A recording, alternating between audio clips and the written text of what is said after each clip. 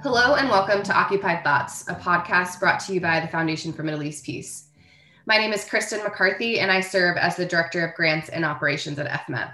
I am so lucky to be joined today by Fayrouz Sharkawi, who is a Palestinian resident of East Jerusalem and also serves as the Executive Director of Grassroots Al-Quds. That is a hugely important organization working to preserve the historic and contemporary Palestinian presence in that city and organize. So thank you, Fayrouz, so much for taking the time to be here today. I know you're incredibly busy and stressed and all of it. Thank you for having me. Happy to be here. I'm honored. Okay, so to get us going, I'm going to ask you to comment on the obvious. There was a ceasefire announced at the very end of last week between Hamas and Israel that stopped the aerial or the bombardment of Gaza. What has that ceasefire meant for Jerusalem? Well, in Jerusalem, what we are witnessing right now after the ceasefire is a huge amount of arrests. This is the backlash. I think that now the occupation authorities everywhere in occupied Palestine, not only in Jerusalem, also in 1948 occupied lands, there are huge numbers of arrests. People and especially youth are being arrested. So in Jerusalem, this is what we have been witnessing in the last few days. Not only the big number of arrests, but also the fact that the occupation authorities are demanding all the time the extension of these arrests. So what we are used to is people being arrested in a protest, for example. They would be usually detained for a few hours, maybe one night, and then they would be released after being taken to court. This time, the courts are extending the arrests, and the occupation authorities are demanding long extensions. For example, a few people were arrested last week on the big strike day, that was Tuesday, during the protest in Damascus Gate. They have been under arrest since then, and today the court extended this arrest until tomorrow. So we think that now the occupation authorities are trying to terrorize Palestinians and to teach Palestinians a lesson. So arresting massive numbers of people, demanding that the arrests be longer. We expect also accusations to be more severe. So we'll see what happens. But I think that's part of the strategy, and it's not unusual. After protests, after especially big protests like last week, and the fact that the protests got echoed a lot and got a global exposure as well, I think that this was bad PR, just as it should be, to the colonizers and the occupiers. And that's why right now there are these repressions, and we'll see what happens.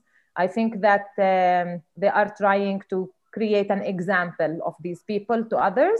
And I think that this means on our side as Palestinians and solidarity movements with us, that we need to be there, stand there for these people who were arrested, not forget about them, protest in front of the court, and make media noise over and over again about what is happening right now after the protests had taken place. You know, something I spoke about in a previous podcast with Salam Barahmeh is just the cost of protesting for Palestinians in Jerusalem and West Bank, Gaza. And this reminds me of that conversation that, you know, Palestinians who are taking to the streets now in larger numbers, younger voices and faces, there's a lot that they put on the line. Have the threats of arrests been or not even threats, real arrests and repression and violence? Is it working? Are the protests in Jerusalem across West Bank and 48, is it dampening this moment? I expect that they do work with certain people, but I think that in general, no, they don't. And I think we need to look at a longer scale of time. Naturally, now the protests have calmed down. I think it has to do with many things, and not only the huge number of arrests. I think that people are tired. I think that at the same time, people are still going to the streets. People are still organizing protests. And most importantly, colonization and occupation are still here. And there is a need for us to still be out in the streets. Right now, for example, in addition to Sheikh Jarrah and the threat of expulsion that hovers around families in Sheikh Jarrah, on Wednesday this week, on the 26th of May, the Israeli occupation court is supposed to have a hearing about the expulsion of families in Silwan. So the policies continue, the displacement continues when it comes to Jerusalem Palestinians specifically. The occupation plans and the occupation policies are not, they're not gone. There is no ceasefire on the colonization of Palestine. The ceasefire is only about bombing Gaza and assaulting Gaza. It's just a reminder to everyone that the struggle continues and that we still need to think and strategize and see how our protests and our community mobilization, it's not just demonstrations that we need to do here, that they continue strategically until we reach our goal, which is freedom and liberation. Awesome. On that, I read a recent interview that you did with Dana Al-Kurd. It was published in Jewish Currents. I will put a link to it on this page on the FMEP website where I post this podcast. In it, you talk about a few Arabic terms, which I will butcher when I say out loud, but I thought it was so beautiful, and it really told me a new story, a new insight about what Palestinian mobilization looks like right now. Those terms are faza and auna, and you also mentioned the Arabic term for prisoners. Can you explain to us what these terms mean and the story that you were trying to tell about Palestinian mobilization in this moment? Yes, it was a personal comment. It started as a personal comment that I was thinking of certain terms as I was watching what my people are doing. Since the uprising, let's just give it a big name, since the uprising started this time, and it was a general Palestinian uprising. Palestinians were out in the streets protesting and resisting occupation in all different parts of occupied Palestine. And it was a great scene to watch. I felt filled with pride. And I was thinking about certain terms reflecting certain traditions that we have in Palestine. So, Aune comes from the root of to help. So, Aune is mutual aid, is when people, for example, when it's the time to harvest olives, and certain families are small in number, but they have a huge number of olive trees, they cannot harvest their olives alone. So people from the community, the village, or the neighborhood would come and help. And we call this Aune, when a group of people from the community comes to help a certain individual or family in order to do a certain job. Faz'a is more connected to emergencies. So Faz'a is the same thing, when a group of community members come to the help of or the rescue of a certain member or group of community members. So I was thinking about these terms as I was watching how my people were organizing. First, as one example, when Zionist people were attacking, when settlers were attacking Palestinians in cities like Lid or Haifa or Akka or Yafa, there suddenly were committees, protection committees or defense committees. That's a group of people organizing in order to take shifts and protect a certain neighborhood from attacks. This is Faz'a. This is exactly what we mean by Faz'a.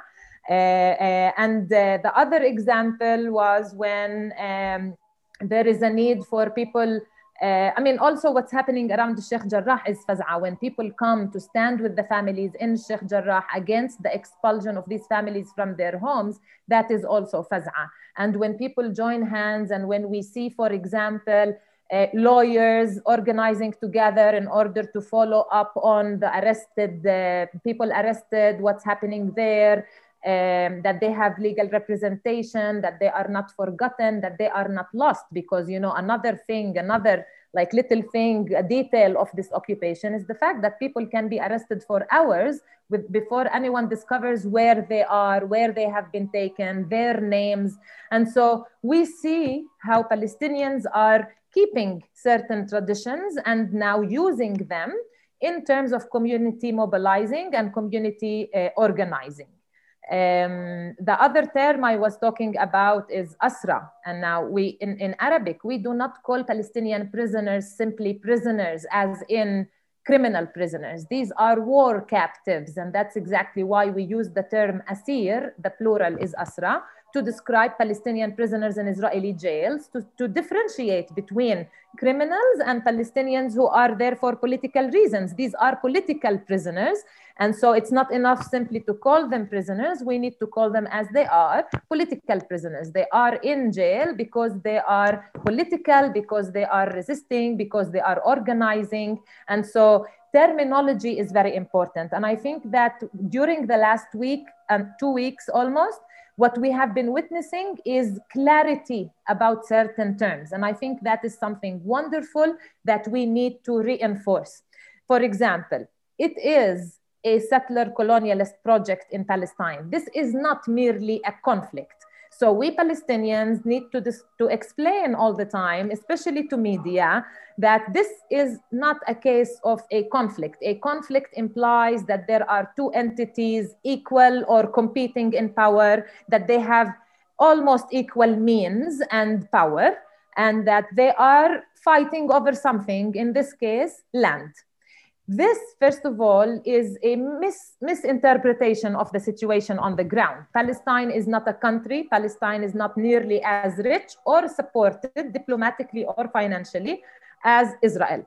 Israel is a state. It is acknowledged and recognized as a state. It has diplomatic relations that protect it and protect its colonization of Palestine all the time. And it has corporations and governments funding its settler colonialist project in Palestine. So treating this only as a conflict, first of all, is factually wrong when we describe what's happening on the ground, but also it implies a certain way of addressing the problem by the public around the world. When you look at it as a conflict, then you are supposed to be neutral and objective about it. You are supposed to not take sides. And when it's a conflict, it's somebody else's problem. But when we say this is a settler colonialism or a settler colonialist project in Palestine, then this means that people who believe in justice and freedom have a moral responsibility to support the Palestinian struggle to end the occupation and to end the colonization of Palestine. So I think that it's very important that we insist on certain terms as Palestinians when we describe our reality and what we face, because then it also entails certain steps that can be taken or should be taken if we want to support the Palestinian struggle. Thank you. Thank you for your clarity on the language point and specifically on the conflict versus settler colonialism point. I think, that's something that's been emphasized by a lot of Palestinians in this moment. And I think it's really important for so many reasons, but also because it helps us be able to have a framework to understand what's happening in Sheikh Jarrah and Gaza and Fahm and the Bedouin and the Negev all together, instead of these fragmented stories.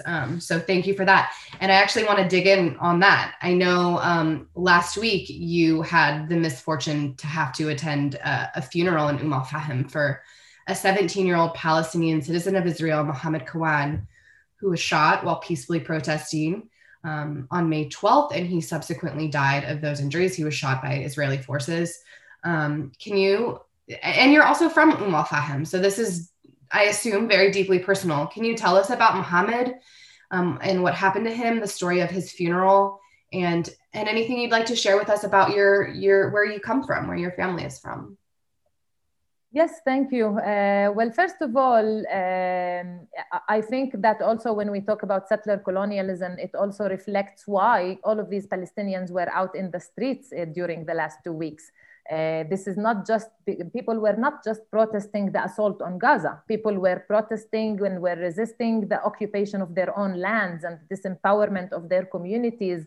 And so was the case in Fahm when Palestinians in Fahm went out in protest against settler colonialist policies applied against Palestinians in 48 occupied lands. And so, and by the way, Mohammed Kawan, he was shot in the back of the head sitting in his car. So not even while peacefully protesting. This is not to say that peacefully protesting is a justified reason why you would be shot dead by special forces. At the same time, this is even worse because the guy was not even part of a protest. The guy was sitting in his car, and the fact that he was shot in the back of his head simply says that the guy was murdered in cold blood. And this is also not a unique story. So many Muhammad Kiwans in the Palestinian history, so many Palestinians being shot dead, being murdered by Israeli snipers everywhere in Palestine. I mean, look at the injuries that we have from the last 2 weeks. We have so many people injured with rubber-coated bullets in the face, people losing eyes and people with broken jaws. This is because the sniper actually aims at your face. So this says a lot about what does it mean in our daily lives to be under colonization and occupation. Now, Muhammad Kiwan was martyred, and and his funeral took place on Thursday, as you said, and tens of thousands of Palestinians attended this funeral. It was not only Palestinians from al-Fahim. It was not just the people from his hometown. So many Palestinians came from all over 48 occupied lands, as well as Jerusalem, because this is our way to say that this shaheed, speaking of terminology, this martyr is our martyr, is everyone's martyr. He's not just al-Fahim's martyr. We see him as one of the people who died in our struggle for freedom and liberation. And so it was amazing to see how people in the West Bank, for example, because they couldn't make it to the funeral because of checkpoints and the wall, and they cannot access al-Fahim, they were simply just posting on social media and saying, if you can make it, you have to go. We wish we could go. So I think that Muhammad's funeral reflected the fact that we Palestinians all over Palestine see this as one struggle. We see ourselves as one people under one colonization with one struggle for liberty and self-determination. And that is why this amazing, I'm sorry, I'm saying this within this context, but it was amazing to see how many people were in the streets, not only saying goodbye to Muhammad, but also stating that we are here and that we will continue the struggle even if we lose people on the way. Awesome. Thank you so much for sharing that. I know there's just been so much loss recently. Part of that ongoing struggle for Palestinian liberation is Grassroots Al-Quds. So I want to ask you to brag on your own organization here as we close. Grassroots Al-Quds has long been just a source of clarity, fascination for me as Palestinians, as you organize Palestinians there to tell their own story, to preserve their history, to present what living under occupation in Jerusalem means for Palestinians. So can you tell us about your work? Tell us what you have going on now, if you have time to work at all, amidst all of these interviews and protests. And just help us understand, on the face of it, it seems ridiculous that Palestinians need to fight to be able to tell their history, but that's what you're doing. So how do you see your work within this struggle? To be honest, in a very selfish way, I have to say that the happenings of the last few days or 2 weeks has even made us more confident in our work and in the right path that we have chosen as an organization, because what we believe should happen right now in Palestine is community organizing, is community mobilization, is us reinforcing again those traditions and those networks that naturally and organically exist in our community. We believe in community self-sufficiency and self-sustainability as a way for us to lead our struggle. And this is exactly what Grassroots Al-Quds does. What we do is, first of all, learn and teach about Jerusalem. So we research the city, we research the history of the Palestinian people in Jerusalem, the history of the city, as well as the current reality. What are people facing? What's the political reality that they are living in Jerusalem under Israeli occupation? Because we believe that this knowledge is a crucial tool for proper community mobilization and organizing, so that our community would use this knowledge as a tool to mobilize, to network, and to strategize long-term, because our goal is to contribute to the creation of Palestinian long-term strategies for Jerusalem. And so we use this in order to support community initiatives and grassroots initiatives in Jerusalem. In the last few years, we have been focusing on community initiatives that have to do with tourism and economic development, because we think that answers two main needs that Palestinians have in Jerusalem. The first one is to tell our story. Telling the Palestinian perspective on Jerusalem is very important. And as you were saying, it has become clearly so crucial in the last few weeks. And at the same time, also, not only telling the Jerusalem story, but also drawing the movement of tourists and visitors to our communities, because this helps the economic development of our communities and the economic sustainability of our communities. We believe that we need to build self-sustainability and self-sufficiency within our communities, because right now having our economy being captive within the Israeli economy, and that is again a natural way of colonization, of suffocating the Palestinian economy, making it captive, a prisoner within the Israeli economy. We think that once we promote self-sustainability and self-sufficiency, our communities are not trapped anymore, and they can actually more healthily, I would say, develop and sustain themselves. And so we support sumud, another term in Arabic, resilience or steadfastness, by supporting grassroots initiatives focusing on tourism and economic development, especially in Jerusalem. And globally, we tell the story, and this is what we have been doing more critically in the last developments in Jerusalem, insisting on certain terminology, insisting on the right framing of the context. And we think that's the beginning, or that's a needed tool globally for us to grow the solidarity that we have witnessed being so massive around the world. I think that it is also our responsibility as Palestinian organizers to build connections with grassroots initiatives and movements for freedom around the world, so that we can back each other up and support each other's struggles. Awesome. And along with the link to that interview I mentioned earlier, I will also be posting links to the Grassroots Al-Quds website. You can buy Wujud, a beautiful book of the history of Jerusalem from the Palestinian perspective. You can go on a tour of East Jerusalem with Grassroots Al-Quds if and when travel ever is an option for us again. And of course, to donate as well. And it is available online as well. Excellent. So great. Yes. So all of those links will be along with this podcast. Urge every single listener to support Grassroots Al-Quds, their people and their organization as they move their mission forward. Fairuz, last question for you as we close. What does a free Palestine mean to you? A free Palestine. Well, first of all, I think just a reminder to everyone, a free Palestine has to include refugees returning. Any solution that is marketed as a solution to this situation here that does not include the return of the refugees would not hold and would not be acceptable on the Palestinian people. So a free Palestine is a Palestine where people from Akka can live in Akka again, when people from Haifa and people from Al-Fahim and people from places, refugees can return to Palestine. A free Palestine is a Palestine where we Palestinians can enjoy all of our homeland. Yeah, I think that it's not fair to expect Palestinians to give up on half of their homeland. I think that there are ways to think of the political solution under which this will happen.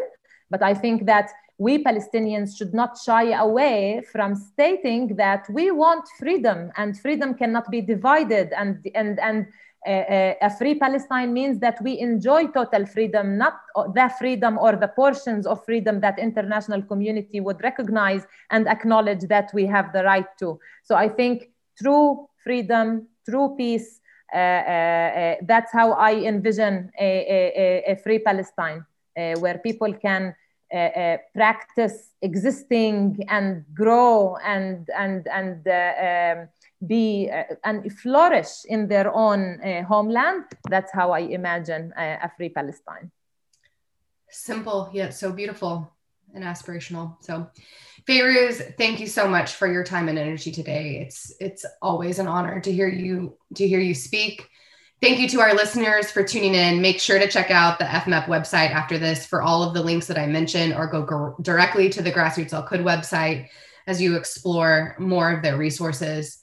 FMEP plans to continue bringing you these short conversations with leaders from Palestine and Israel as the current crisis continues to unfold. It's not over just because there's a ceasefire, as Fayrouz made abundantly clear. So please make sure you're subscribed to the podcast to stay up to date. You can find us on iTunes, SoundCloud, Spotify, everywhere. And with that, I am Kristen McCarthy signing off for now. Take care. And thanks so much again, Fayrouz, for your time. Thank you. Have a good day.